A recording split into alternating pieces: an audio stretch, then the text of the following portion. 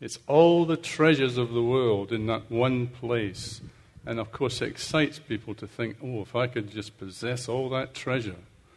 But people never stop to think for a moment that if you did find something like that, you've only got it for your lifespan.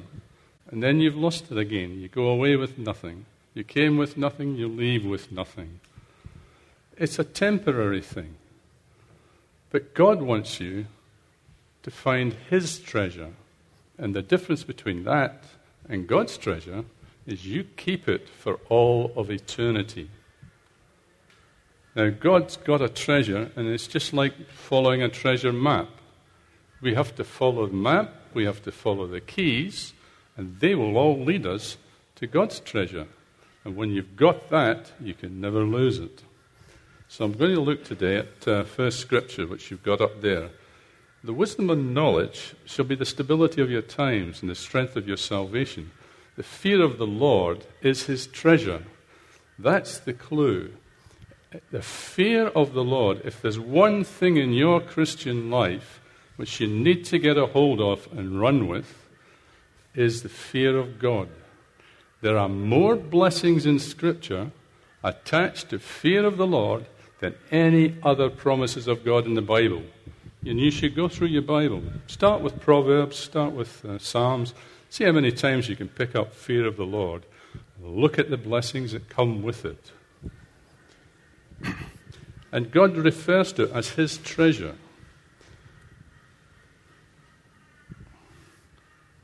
Let's see how we... See, having treasure is not a lot of good to us unless we can actually get a hold of it.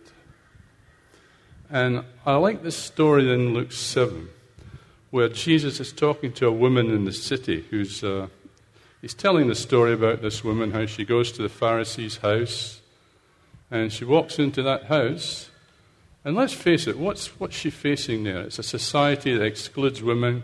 They're not invited into the home, certainly not to a meal. Yet this woman goes straight into that house, and she's facing fear. She's facing the doubts crowding at her. She's facing the shame of what she's doing. She's facing the contempt of the Pharisees. And she looks at all of that and walks right through the middle of them all and ignores them all. And she kneels down at Jesus' feet. How did that woman get to that point? And that's what I was wondering about it, because I thought, she's got this alabaster jar of ointment. That's like their bank account. It's very valuable. But she didn't just walk along the road and then suddenly decide, I'm going in there with my ointment. I think what's happened with that woman, she's seen Jesus previously. Jesus has come up to preach, and she's been there listening. And she's hearing the word of truth for the first time in her life. And she's a prostitute. She's spent her whole life in sin, corruption, rebellion against God. And yet here's this man, and he's revealing to her truth, purity of God. And she can see it before her eyes. What happens to that woman? The fear comes upon her, and the Lord puts her soul into bondage and holds that soul in bondage and says, there's your life. There's your sin. You've got a choice. Are you going to continue with it? You're going down that road, and it leads to eternal darkness, or you can turn to the light, and you can do an about turn and follow God, because Jesus is the way. That was the decision she had to make. And I know she made it, because she turned right round, and God gave her a heart and a spirit to be able to hear what the Spirit's saying to her. And I think the Spirit said, get an ointment and go and see Jesus. But it wasn't easy for her. God didn't make it easy. She had to face all those fears and doubts walking into that room. And when she walked in there, she went straight to Jesus, knelt at his feet, washed his feet with her tears, dried them with her hair. And then she anointed his feet and his head. Why did she anoint his feet and head? I don't think she understood what she was doing. But God sent that woman to anoint Jesus for burial, because he was going to die for her sins. That woman's fear of God, how do you get that sort of thing? Let's have a look. David says to one of the Amalekites that came to him with Saul's crown, "Weren't you afraid to stretch forth your hand and destroy the Lord's anointing?" He wasn't. What was missing was what this woman with the ointment had. 3 things operating in her life: awe, reverence, and obedience. That's fear of God. You have to have all 3. What does it mean to have reverence? It's to stand back from God. You don't get familiar with him and go and sit beside him and say, "Hi, God, how are you going?" You stand back from him. He's a mighty creator of this entire world. I'll give you an example. Uzzah had the ark in his house, and he played with it as a child, probably climbed on it. He was familiar with the ark. And then David decided, "I'm going to move the ark to Jerusalem." So they put it on a cart, and he goes alongside the cart. It hits a rock, and it starts to tip the tabernacle off the cart. He did the natural thing. He just put his hand up and steadied it. He was immediately struck dead. Why? Unbeknown to him, the glory of God had presenced itself in that tabernacle. When God is there in his glory, judgment is instant on any sins. That's why he doesn't bring his glory into the church. We'd have a church full of dead bodies. You've got Ananias and Sapphira made that mistake in the New Testament. The glory was in the church, and they both lied to Peter, dead on the spot. Do you think maybe they had some reverence and awe of God after those incidents? David had to go back and look at how it's to be done properly. Because unless you do things properly, God's way, it's just not going to work.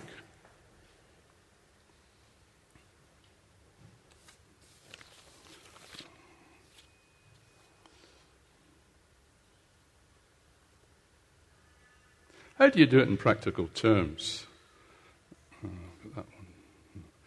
In practical terms, you've got to start developing the fear of God slowly.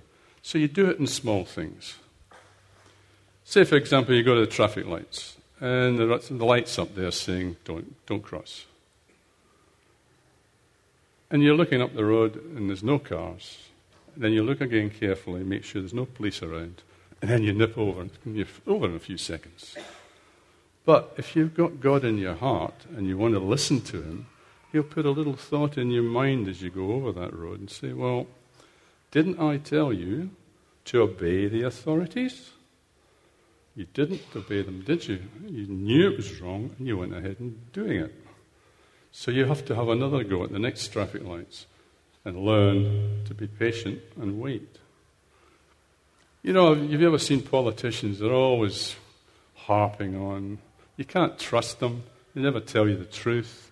They're all a bunch of crooks. They're out there running up bills and charging the ratepayers and the taxpayers for their jaunts around the world. You can't trust these guys. They're a hopeless government. And then the thought comes into your mind. Quiet little thought. Haven't I told you to pray for your government, that it might be well for you? So we have to constantly be thinking about what God wants done in our life and what's God's will, not our will. Because at the moment, we run our lives the way we want to run our lives. And God says, "Okay, now I want you to gradually start to let me run it." And God's will's got to start to prevail in your life. As you do that, you'll gain and build fear of God. What I just said to you about the government, what's that doing? Proverbs 18, life and death are in the power of the tongue. We don't realize how much power our tongue has. It's got power to destroy, it's got power to build up and give life. Young people, you get on these Facebooks and the internet, and you've seen people get inundated with negative comments and criticism. They get depressed. It's the build-up of all that negativity which goes to support Satan's kingdom and his attacks on you. And it's the same with life. It goes into God's kingdom and supports God in building his life into you. You choose which it's going to be, and you choose it by the words that you're using. And you go and criticize the government, you're going to end up with a bad government. Because the government comes under oppression. You criticize the pastor, the leadership of the church. What happens? They come under oppression. We're actually helping Satan attack our own body. And God wants us to see that our words count. They're worth something. They're important. And we should only be speaking life into people. We should only be encouraging. When you get on Facebook, if you've got a friend and they're not encouraging you and building you up, find another friend. Because those words will destroy what's inside of you constantly, put you under oppression.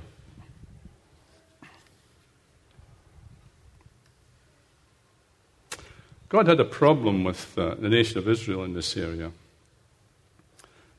You've got 2 million plus people, and he wants to get them in the promised land. And they just say no. They had 8 spies said, no, big giants. Oh, you can't go there. Impossible. Forget it. We'll go back in the desert. And 2 said, no, we can take it. God's with us. Let's get in the land. 2, yes, positives, and 8 negatives. Which did the people listen to? They'd always prepare the negative. Yeah, it's a nice, juicy story. Give it to me and tell me all about it. Negative, negative, negative. They turned round and went in fear back into the land. They feared what they hadn't even come in contact with. And yet they feared it. Why? They didn't have the fear of God. Because if a fear of God isn't fear as being frightened, the fear of God, remember, is reverence, awe, and obedience to God. So now God's got a problem. What's he do with it? He says, okay, go back into the desert, all of you. Every single person who's 20 years of age and over, you're going to die in the desert. Now you might think God's a great God of love. Yes, he is. But he's just sent 1 million plus people to their death. Every single one of them, if you work it out, do the maths, it's about 25 to 30,000 people dying every year. What do you think was the motivation with the younger generation? They're the ones that have got to bury all these corpses, and they've got to do it for 40 years of their life. Do you think they might have realized that it was important to go and do what God told them to do? I think so. Because you get down to how many's left now, fellas? Oh, there's only about 5,000 left. Hey, we'd better get back. We're going to head into the promised land soon. And then Joshua says, let's go. He's got a motivated group of people with him. They're not going to argue again anymore. They've seen the severity of God. Scripture says God is a God who's good, but he's also a God who is severe. And there's a proper balance there that you've got to get.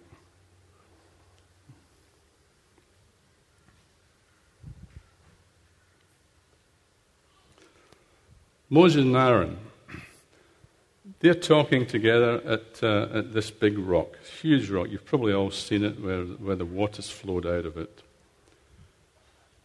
And they're murmuring and they're criticizing and they're finding fault with Moses, as they normally did. Now, what happens with Moses? He gets the oppression.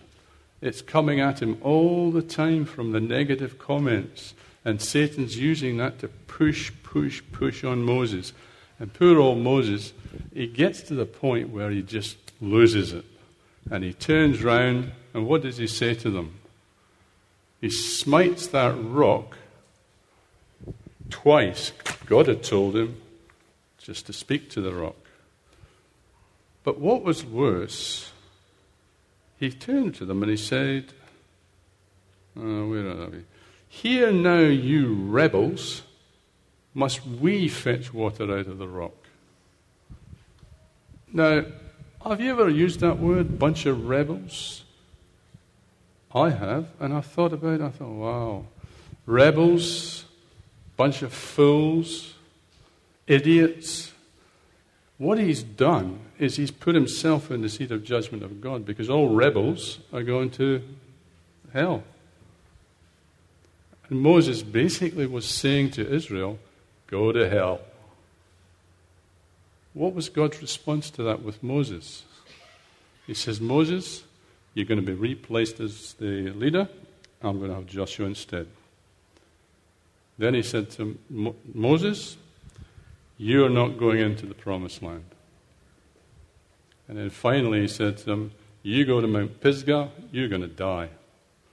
You see, he got the severity of God when he could have had the love of God and he could have led them into the promised land. But just for that moment, that negative oppression got to Moses. That's why it's very important to support and say positive things about leadership and realize how damaging wrong words bring death or words bring life.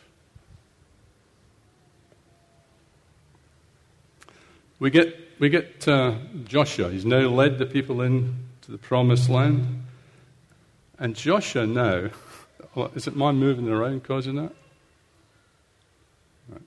Right. Joshua's got them up to this big fortress, Jericho. Now, Jericho, for them, is a big fortress, stopping them getting in the promised land. For you and I, the big fortress is also there. It's sin in your life, and it's stopping you getting into the blessings of God and the treasures of God. So he's got a problem, and he says to them, right, we're going to march around, because there's huge walls around this place. You're going to march around 6 days, and you're going to march around 7 times on the 7th. So off they go. And I thought to myself, I wonder what would have happened on the 7th day if he hadn't said anything more to them and they'd been marching around. They've been doing this for 7 days now, and you can imagine what they're saying. They're going around this thing again and thinking, oh, for goodness sake, what's the point of this? Those walls are 8 meters high. And even if we get over that wall, there's another one behind it, which is 7 meters high. This is a waste of time. Walls aren't going to fall down, are they? So we're walking round and round and round. It's hot. I'm getting thirsty. I'm fed up with this. I want to go home. Why don't we just quit and go back to camp instead of wasting our time going around this thing in circles? If they'd all said, now let's shout together, what would have happened? Nothing. Because they've fed so much negative death that the fortress of negativity and death stood.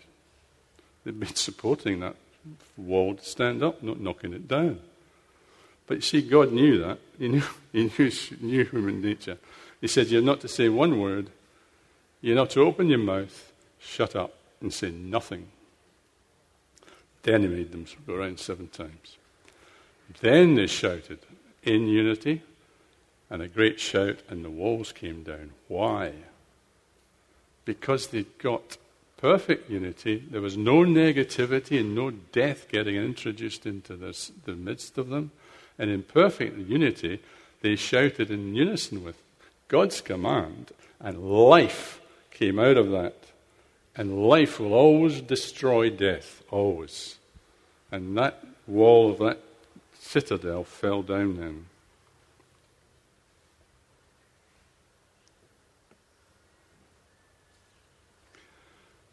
Timothy 2, 1-7. God has not given us a spirit of fear, but of love, power, and a sound mind. If you suffer from fear, it's not from God, it's from the enemy.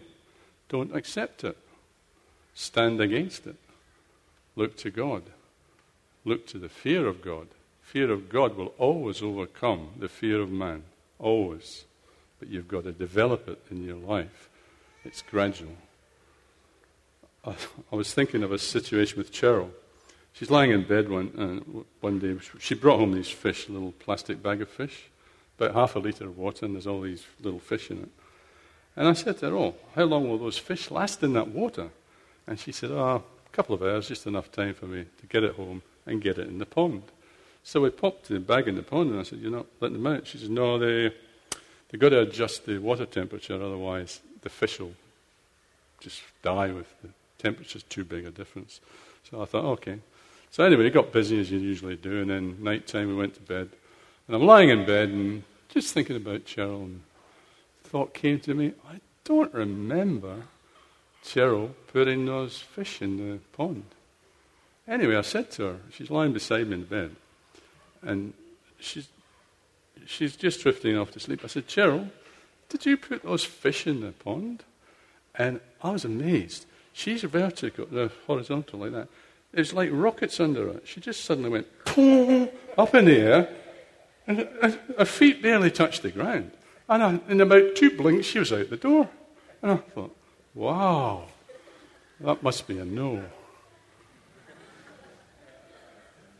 It was amazing that when you've got a fear, your body can react far, far, far faster than you'd ever believe with, normal fear. And that's why it's hard to conquer fear, because it's not always in your control. So all the more reason why we need to really develop the fear of God.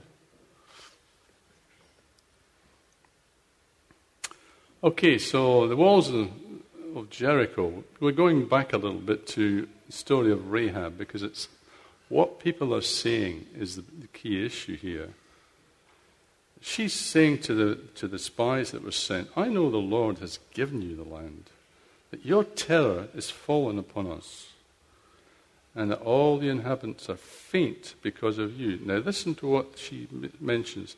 We have heard. What did they hear? All bad news for them. That God opened up the Red Sea and you came and defeated Egypt. And you did it to the 2 kings of the Amorites. As soon as we heard these things, our heart melted and there was no more courage in any man. That's the power of the negative words. They're constantly listening to them. Those negative words destroyed any courage, any ability to withstand Israel. And that will happen to you in your life time and time again if you take on the negative. Shrug it off. Don't accept it. Rahab is quite interesting. She saw everything that people of Jericho saw. And she drew the right conclusion. She had a fear of God in her life because she knew what was going to happen to them. The fear of God was greater than the fear of man. And she helped Israel, got all her relatives in that room and trusted God to save them. While the whole city were out there fearful, but the amazing thing is none of them did what Rahab did. They all had fear of man, but they had no fear of God. The result was they all perished. And we're going to need the fear of God in the end days, because that's where all the blessings of God's treasure are located, and all the ability for you to overcome is in that fear of God. 2 key issues. Have the fear of God and work at it and develop it, which means you're going to submit your will to God's will, not do things the way you wanted to do them. The other thing is, watch your tongue. Be careful to speak positive things. If you can't be positive about someone, don't say anything at all.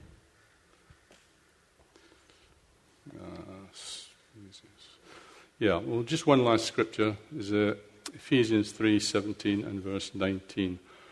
See, where we are ultimately going is to this scripture. But what does it mean for us? It's got to the stage in the church where our will is perfectly aligned with God's will. And that means we're in divine order. When we're in divine order as a church, God can presence His glory. And when God presents His glory, then Isaiah says, arise, shine, for your light has come, and the glory of the Lord is upon you. Then we're a light to the world. Then you'll see Ephesians fulfilled. We'll have Christ in our heart, and we'll have all the fullness of God. That's worth going for. Amen.